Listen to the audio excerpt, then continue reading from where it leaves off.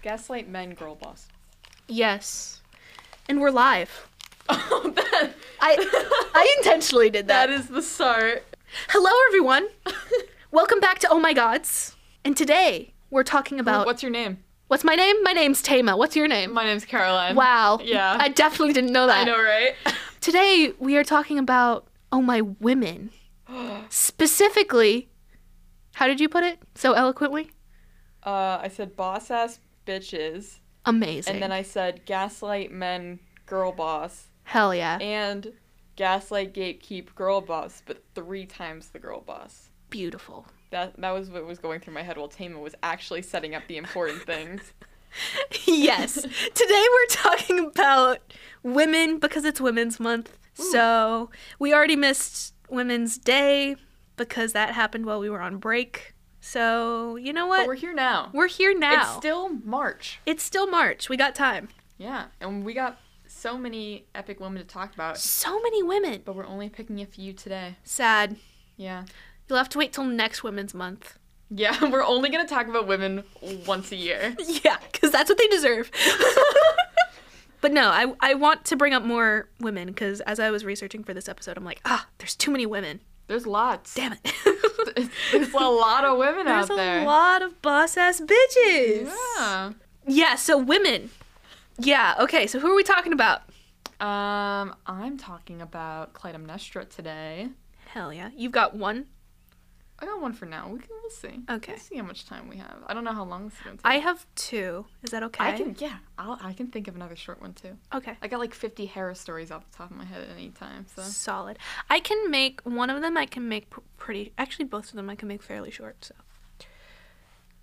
Sorry, I thought of another one. Oh, okay. That was so many facial expressions in a short amount of time that no one else saw. No one sees our facial expressions. I feel like they're missing out on a lot. Okay. So do you want to start or should I start? I'll start today. Okay. I got it. I got this one ready. Amazing. You know. So, Clytemnestra. Clytemnestra. Now you might be asking, who is Clytemnestra? Who is Clytemnestra, Caroline? Well, Tama, let me tell you.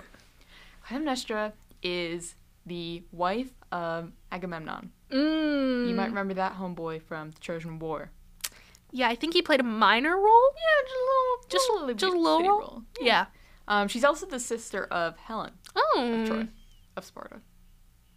Helen of Sparta, because we're feminists. Yeah. Today, at least. Yeah. We're feminists normally, but we're especially feminist today. Guys, I swear I love women. I love women. We love women here. Yeah. So much. They're great. Yeah. Anyways, Clytemnestra and Helen. Yeah, so Clytemnestra is the wife of Agamemnon and sister of Helen. Yeah. So, Trojan War comes along. Helen's been taken, whether by choice or by force, to Troy by Paris. Bye. Bye-bye. And so Menelaus, the king of Sparta and Helen's husband, is out here being like, y'all gotta make an army for me. They swore an oath. We'll get into that another time, probably. They swore an oath to protect Helen, all these people in Greece, a lot of kings. So Menelaus goes to his brother Agamemnon and is like, yo, I'm raising an army. You're gonna, like, lead it and stuff. And we're gonna go to war against Troy. And Agamemnon's like, yeah, I guess so. He's like, eh. He's like, yeah, I kind of have to. I mean, I swore an oath. I mean, what else did they have going on at the time? I know, right? He was just, like, sitting around. Yeah. What else are they doing? Ugh. That's all men are good for is war. Yeah. In the Greek world, basically. So anyways, so he goes, everyone's meeting at this place that I don't feel entirely confident knowing the name of. But all the Greeks are meeting at the shore with their ships and everything to get ready to sail to Troy together. However, there's no wind. Where'd the wind go? Where'd the wind go? Well, they consult a priest, and this priest determines that Artemis is mad at them. Uh-oh. And won't let the winds blow them to Troy unless there's a sacrifice. Of Agamemnon's daughter. Ooh. Tough. So anyways, with, sadness in his heart or not, that's up to you to determine. But Agamemnon sends for Clytemnestra and one of their daughters Iphigenia. And he tells them that it's a wedding and that Iphigenia is going to marry Achilles before they go to war for allies and stuff. Yeah. So they get there, and Achilles is not there, but Agamemnon's by the altar. And so they bring Iphigenia up, and then they grab her,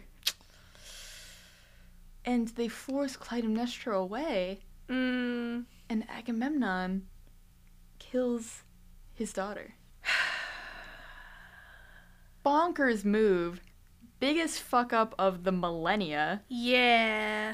I feel like killing a woman would not be the way to appease Artemis. Oh, yeah. Like, what? That's the thing, is that the winds do come back, but you could tell it's not in a... There's a sense of doom still. Yeah. It's not like, oh, we did it. Yeah. So anyways, Clytemnestra is distraught, you know? She's so sad. Not girl bossing very hard at the moment because she's very sad. Yeah. So she goes back to her palace at Mycenae, and for 10 years, the Trojan War is happening. And during those 10 years, she is plotting to murder her husband. Hell yeah. As you do. Good for her. She becomes the lover of her husband's greatest enemy, Aegisthus, who is like... Jesus. Aegisthus? Sorry. I just had to say that. He's a Jesus. Who's like they're not cousin, but they're related. That's a whole other story. There's a whole succession thing. It's way more complicated than I'm making it seem at the moment through all this, but basically... Don't love the related part. Well, not related to Clytemnestra, technically. Okay. Related to Agamemnon. Less bad. Yeah. Everyone's probably intermarrying. Like, everyone's intermarrying. It's a lot. Everyone's related. Everyone's related. It's a problem. But anyway, so she becomes the lover of Aegisthus, and together they're plotting to kill Agamemnon. So, Agamemnon returns home from Troy. Well, even before this, they have this, set of, beacons. It's like Lord of the Rings. They do this in Lord of the Rings. They have the beacons on the mountains, and they light the beacons, and it, the message travels faster. Yeah. So the beacons return to Mycenae, declaring that the Greeks are coming home. And so Clytemnestra knows this is coming. But anyways, Agamemnon shows up, and he shows up with a slave girl. Oh. That he brought back from Troy. You'll know her name, Cassandra. Princess of Troy, cursed oracle, probably really pretty. Which, that doesn't make Clytemnestra any happier with her husband. Right. So in Aeschylus's play, Agamemnon, there's the scene of Clytemnestra welcoming Agamemnon home, and she has the servants place these tapestries on the ground, these fine, purplish red tapestries, and she says that, oh, Agamemnon, you should only step on the finest tapestries. You shouldn't even step on the ground. It's not good enough for you. And then Agamemnon's like, well, that's kind of a thing, only for the gods. That's, kind of hubris if I do that, right? But she insists. And eventually, he does it. Hesitantly, but, he does it. Yeah. So then, we have later that night, Agamemnon is taking a bath. All right. As one does. As one does. When he steps into the bath, it's scalding hot. Oh. And before he can get out, Clytemnestra throws a net over him. Oh! Trapping him in this bath. And then Aegisthus comes out with an axe. Oh my god. And fucking wha-cha. Bye-bye Agamemnon. Bye-bye. And so that all happens. Wow. And then Clytemnestra goes on over to Cassandra, who's been wailing this whole time about evil and darkness, and just murders her. Didn't need to. Well. So, girl boss questionable there. But she gets her revenge, and she is ruling Mycenae with Aegisthus. But, Clytemnestra's girl boss. She's ruling, you know? Yeah. Definitely. Now, it's a very dark girl boss story And the killing Cassandra thing's not very girl boss. But let's focus on Agamemnon for a second. Homeboy had it coming. It's a cell block tango moment. Yes. I just need, like, the Greek women. Give me the Greek women in tragedy doing cell block tango. Clytemnestra, icon. Definitely a murderess. She's not given fun descriptions in ancient Greek works. She's evil. I can't imagine why. But, like, she's kind of an icon for killing Agamemnon. Yeah. Fuck Agamemnon. Yeah. Don't like him. Mm-hmm. Also, her daughter is kind of extra girl boss. Electra. She doesn't do that much herself. I love Electra. Yeah. She leaves most of the action to her brother, but she does a lot of the, like, persuading her brother to kill their mom, which we'll get to another time. I have written in my notes, is Electra a pick-me? This is what we talk about in English class, folks. Yeah. Yeah, but anyways. But yeah, that's my dark girl boss for the day. I love that. Ignore the, like, murder of other people and just focus on Agamemnon, and she's kind of cool. Yeah. Revenge. We love a revenge story where the woman gets the revenge. Revenge is great. Mm-hmm. So. Nice. We got your lady now. Yeah. See, okay, here's the thing. We all know my love for Deborah isn't ending. But her story is the most epic, I feel like. Not to downplay Esther, but I'm going to talk about Deborah and Esther. And I kind of want to start with Esther just because Esther. Or, Deborah is, like, better. So, anyways, question, because I actually don't know. How much do you know about Esther, if anything? I've never even heard the name associated with anything Christianity before. Really? Yep. That's fascinating. Because she was such a big... She's, like, all the little girls in Sunday school are like, I want to be like Esther. At least I was. Really? Yeah, I was upset that I was named after Ruth and not after Esther. Because the greatest thing Ruth did was seducing a man. Which slay, but also, like, Esther kind of saved an entire nation from genocide. Kind of way more epic. So anyways, that's great, because I was actually not sure how much you knew.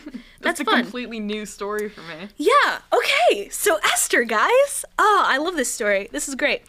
It takes place in the book of Esther. In the Bible. No way. if you can't tell where it might be, it is the book of Esther. And our story is in Persia, as a lot of Old Testament stories are either in Canaan or Persia or Babylon. A lot of them take place not in Israel, surprisingly.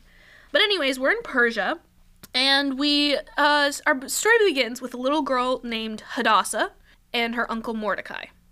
What a name. Yeah, they're both Jewish. Actually, I think Mordecai, in different translations, he's referred to as different things, but I've heard him referred to as either her uncle or her cousin.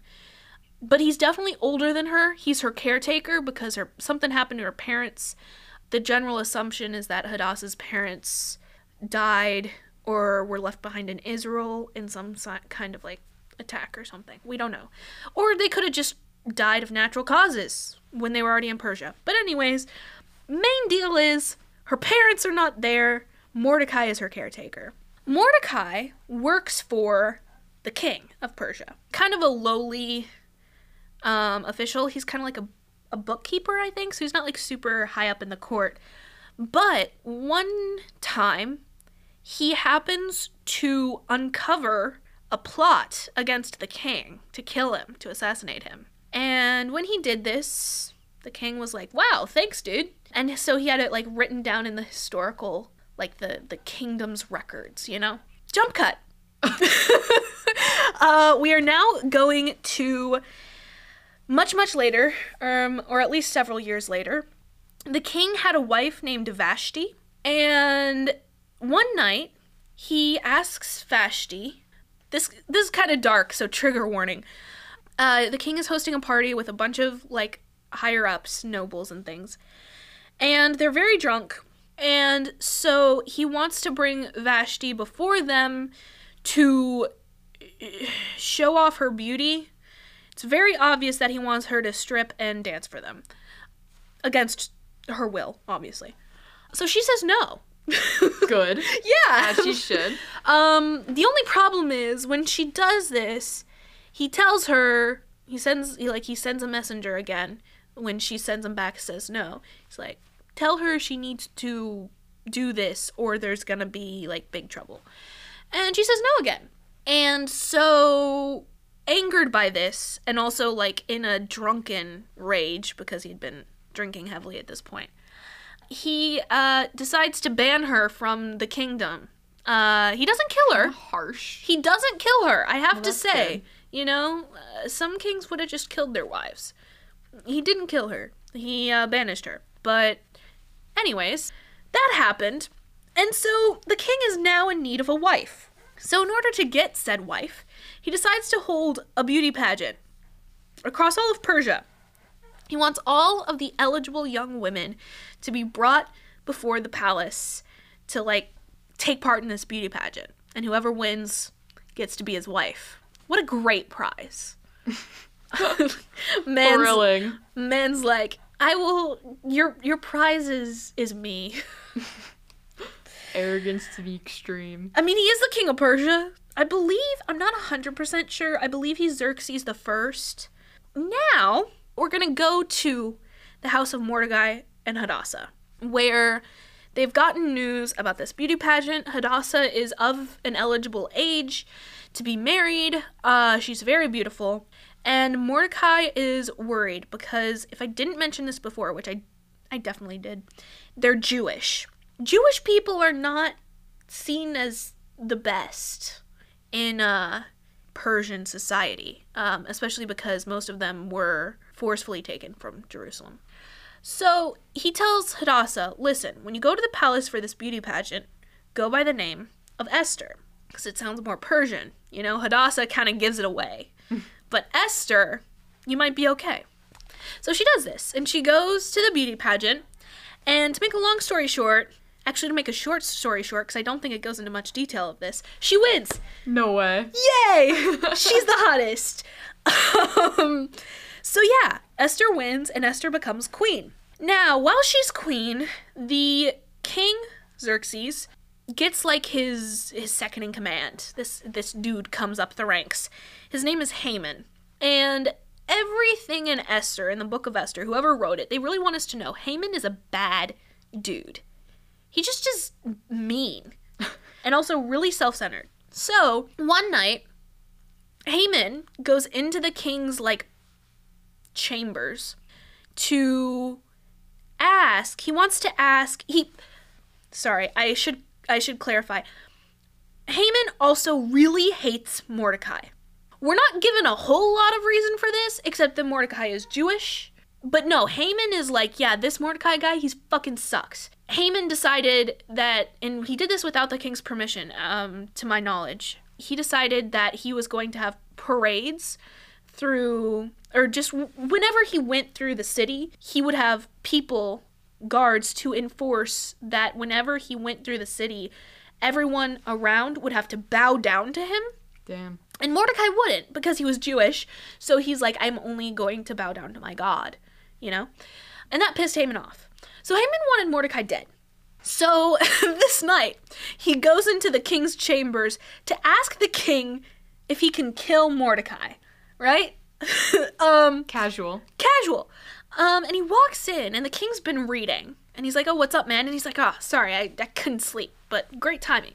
He's like, I need to ask you a question. The king asks Haman this. He's like, listen, if I needed to praise and honor a man for great service to the kingdom, what would I do?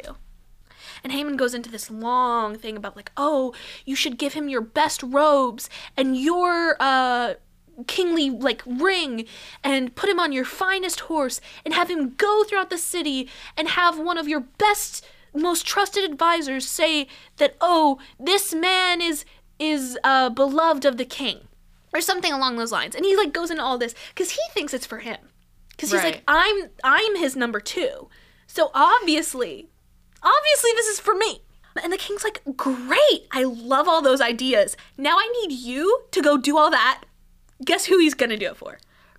Mordecai. You're exactly right. No way. Yeah. So basically, what the king had been reading before Haman came in, because he couldn't sleep, was the kingdom records. And he had forgotten that Mordecai had done this great thing for him. And he's like, I really need to, you know, honor this guy. So now Haman has to do this for Mordecai. And this makes him even more mad, right? He already wanted to kill Mordecai, but this makes him more mad. So and I'm not sure how he does this, and we give Haman, or at least the Bible gives Haman a really bad rap, but I feel like definitely some of this is on Xerxes. He convinces the king to, on a day like a few months from now, genocide all of the Jews in Persia. That's a big leap for not liking one dude. Yeah, he basically is like, wants to go like the purge on Jews. He writes up a decree which the king approves, and it basically says that on this certain day, in this certain month, anybody can go into a Jew's house, kill them and their entire family, and take their belongings, and it'll be fine. Wow. Yeah, and the king approves this. Yeah. So, Mordecai finds out, and obviously, he's fucking terrified. And so he, like, rips his clothes and puts ashes on his head because he's mourning. And then he's like, wait a minute, I got a guy on the inside. So he's like, let me call up Esther on his mobile device, obviously. No, so he sends a messenger to Esther. And he's like, listen, I need to talk to you. So she goes to Mordecai and she talks to him. And she's like, what's going on? And he's like, listen, Haman is going to kill all of us in a short amount of time. You need to let the king know that this needs to be stopped. And so Esther's like, but he hasn't asked to see me, and if I go to see him unannounced, he could kill me.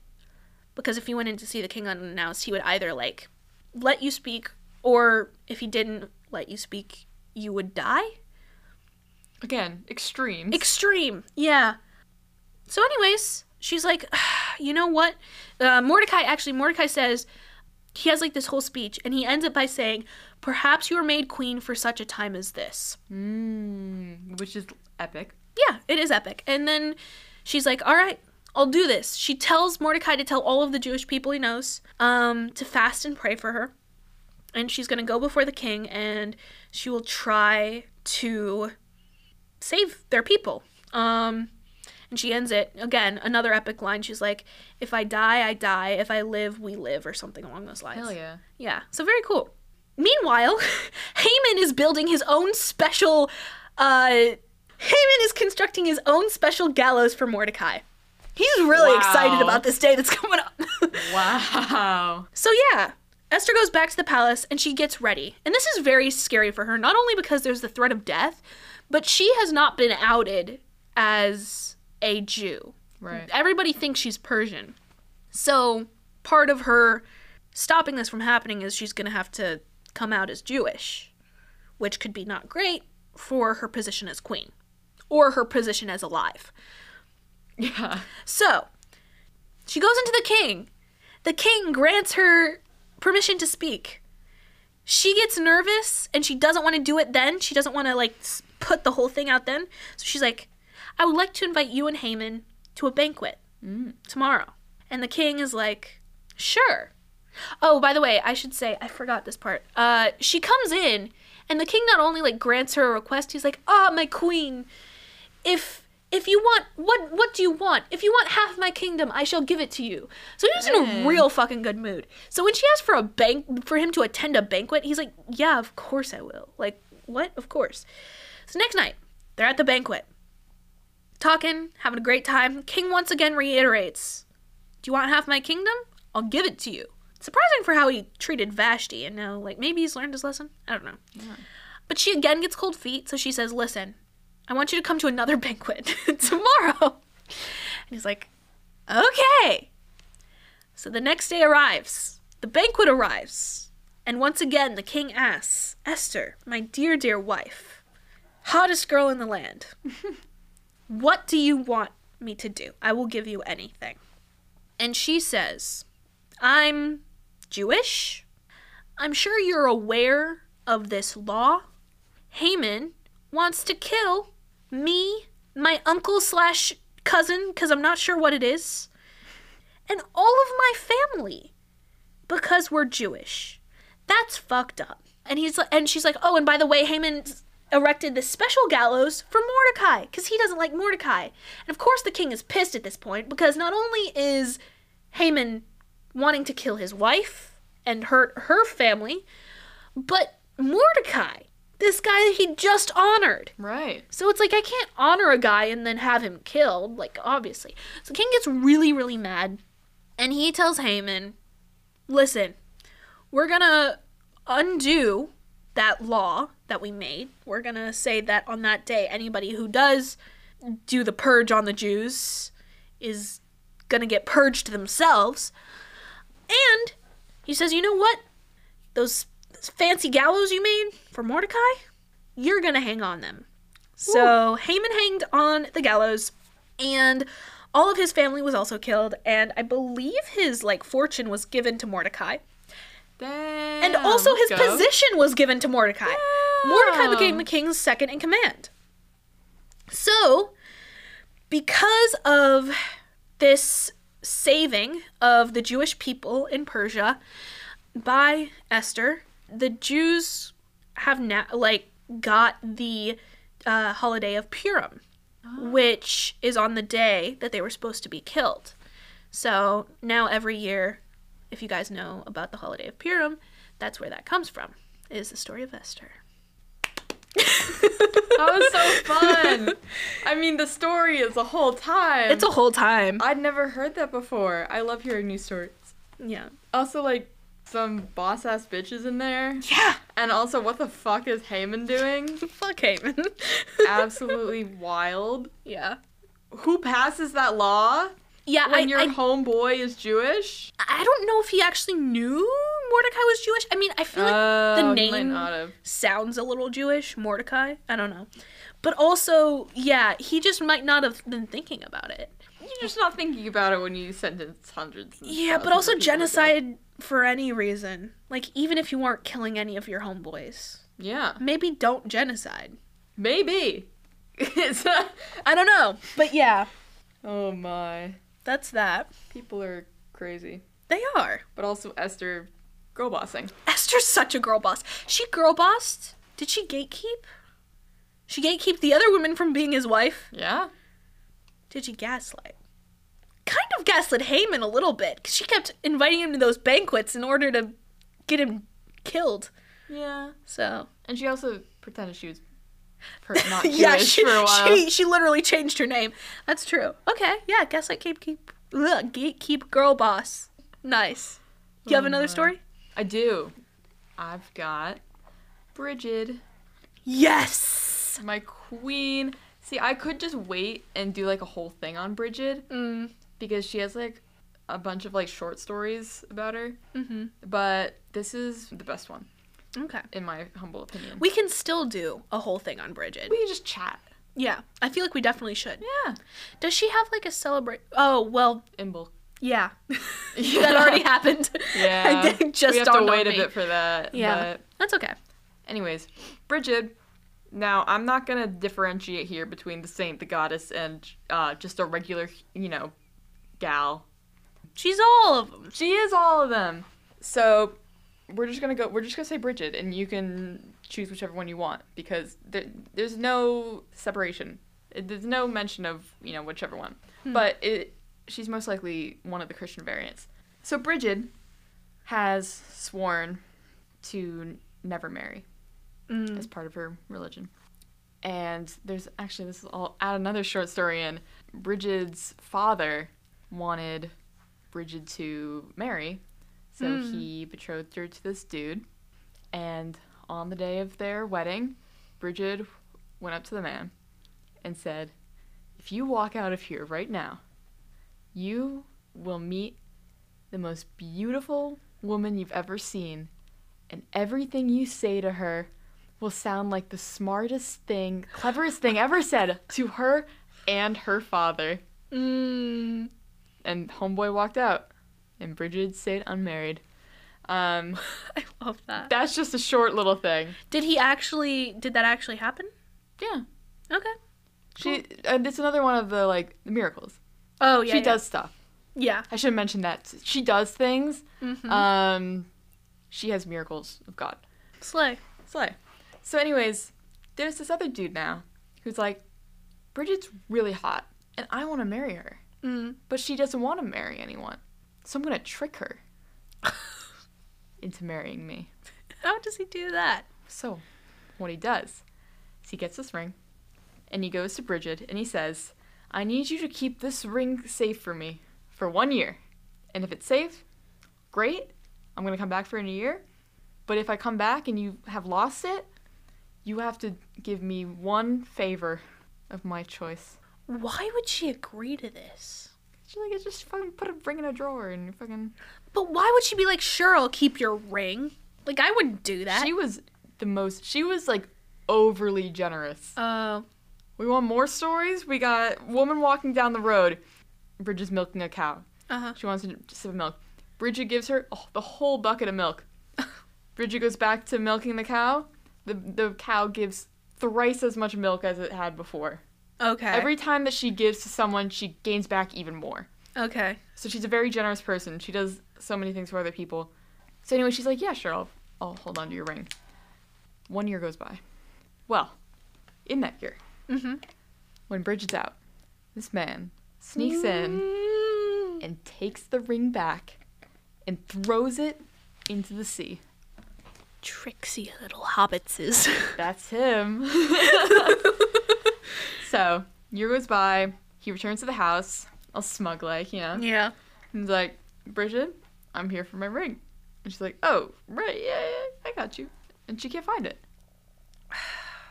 And so the man is like, well, now you owe me. But before he can say what he wants from her, she goes, wait, we're going to have dinner first. We're going to have dinner. So she goes out, and she casts a line into water to catch a fish. She reels in a fish. She brings it in. She cooks it. And they're sitting down to dinner, and the man starts to ask for the favor again. She goes, wait, I have to serve you. So she serves him some fish. Serves herself some fish. And what's on his plate? But the ring, which had been swallowed by the fish. And now you can imagine I'm giving a look for everyone listening. That man. It's a very frustrated. She really showed him. Yeah. She really showed him. That really must have sucked for the man. That's so fucking funny. I love that for her. That's amazing. I just love the idea of this dude out here being like, what? He went through so much work. A whole year of waiting. A whole year. Just to marry Bridget. Yeah. No. Bridget got him back. We love that. We love woman avoiding man in epic way. Yes. Amazing. That is amazing. Yeah. I was going to tell the story of Artemis and Actaeon. Ooh, yeah. Which is a similar vibe. But I was like, I already did a violent Greek one. I'll switch it up a bit. I'll do a less violent one. Yeah. Look, that was like my first story with no violence in it, probably. Yay! We don't get a lot of those in mythology. Yeah. It's very exciting. Except for the fish. Yeah. R.I.P. R.I.P. Ringfish, dude. It's tough. Yeah. It was for the bit, you know. All right, well, we got our final woman of International Women's Month. Welcome to the story of Deborah. Woo! Y'all know I love Deborah. She is my queen, even though she wasn't a queen. She was a judge. She was a judge. Which, honestly, in a way, is kind of more epic. I don't know, you probably don't know how Jewish or Israelite judges worked. I've heard a little bit from you, but I don't know very much. Basically, judges were set up when the Israelites had, after they'd finished wandering in the wilderness. Moses was technically a judge, but everybody knows Moses as like the leader of the Israelites. The next one was Joshua. Joshua fought the Battle of Jericho. A lot of people probably know that too. He was also technically a judge. After that, people were like, are we going to get a king? And God said, no. I am your king. Yes. That's exactly what he said. That's pretty epic. And so he's like, instead of a king, I'll give you something even better. I'll give you judges. And these judges were leaders of the people. So in a way they acted like kings. But they would make decisions, mete out judgments, punishments, rewards all on behalf of God. And they were kind of like God's spokespeople. So like God was the king, the judges were basically vessels for God. But they were the leaders of Israel in the early Old Testament. Before we get to Saul and we see how well kings turned out, that's a story for another day. So Deborah, prophetess and judge. Because everybody who was a judge was either a prophet or prophetess. But I feel like I need to add that on. Because it like makes her extra cool. Anyways, there's this guy who is the king of Canaan named Jabin. And he has an army. Pretty powerful army. And this army is led by this guy named Sisera. And Sisera basically was terrorizing Israel for many years. Doesn't clarify how many, but it was less than a lifetime. So like it wasn't like, it was a long time though, like probably like decades, or at least 1 decade. So Deborah, sick of this man's shit, goes to a guy named Barak. Not to be confused with the President of the United States, ex-President of the United States. And she tells Barak, listen, we need you, God needs you, to fight Sisera and send him out of the land, teach him a lesson, show him who's the better God. You know, because that's the whole thing with the Old Testament is they had to fight other people to show them that they had the better God. Also, as we saw with the St. Patrick's Day and other pagan to Christian myths, there's a lot of that later on too, of showing them whose God is boss. But essentially that's what she told Barak. She's like, you need to fight these people and God will be on your side. God will make you win. She gave him like a free dub. And this man didn't want to take it. He said, I'm not going to fight. And she's like, Barak, you have to do this. God is calling you to do this. You don't understand. So Barak said, listen, I will go and fight as long as you come too. And so Deborah goes, all right, I will. And she says, I wrote down the quote because it's so metal. She says, the Lord will sell Sisera into the hand of a woman. Fuck yeah. Yep. And that's also a bit of a prophecy, as we will see. I mean, it would be a prophecy either way. But anyways, foreshadowing. So Barak goes, Deborah goes. She kind of like stands on the hill and is kind of like God's conduit. She is standing there, Barak is fighting, and the people are fleeing and dying. Sisera's army is getting rolled by these Israelites. So Sisera, like the bitch that he is, deserts his army. Damn. Yeah.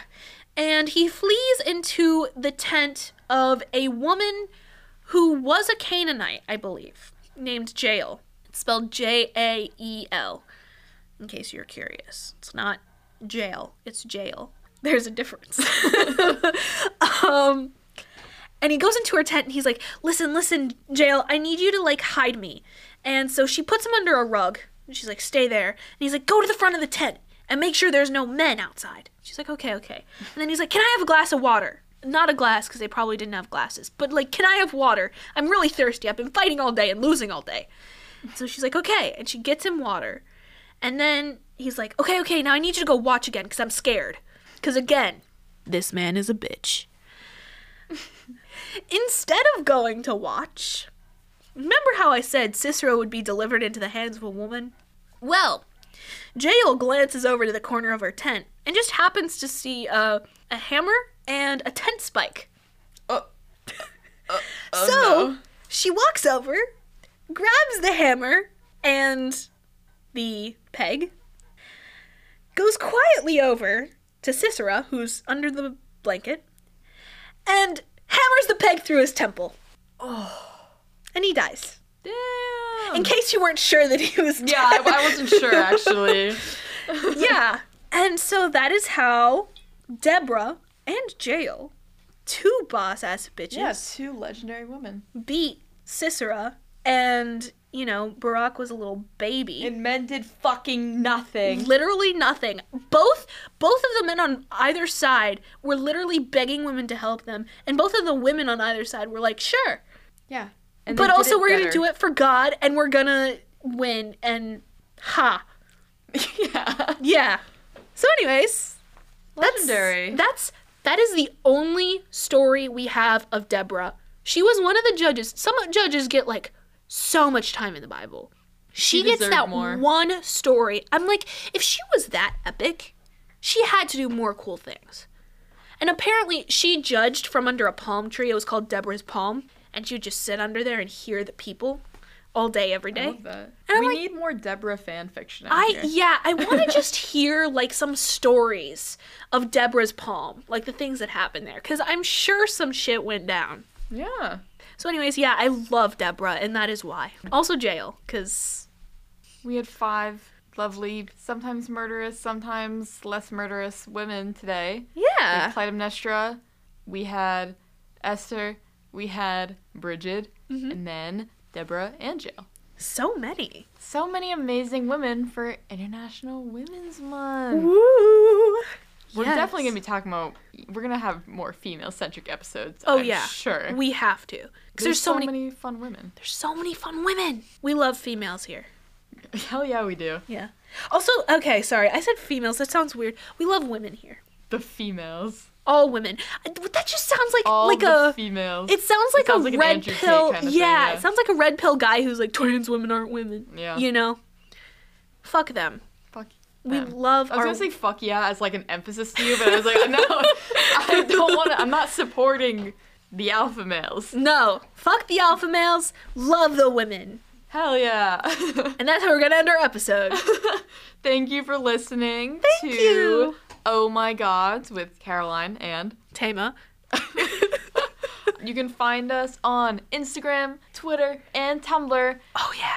at The Gods Pod, all lowercase. Or you can email us with questions or podcast topics that you'd like to hear, or Hate comments. hate comments are apparently allowed now. Yep. Or if you want to come on. Yeah, if Let you us want to be know. a guest. That's our email is girlsandgods@gmail.com, all lowercase. We are also women. Support women this We are also International women. Women's Month by listening to our podcast. Listen to our woman voices Yes. this month and every month. Every month. Every month can be International Women's Month. Hell yeah.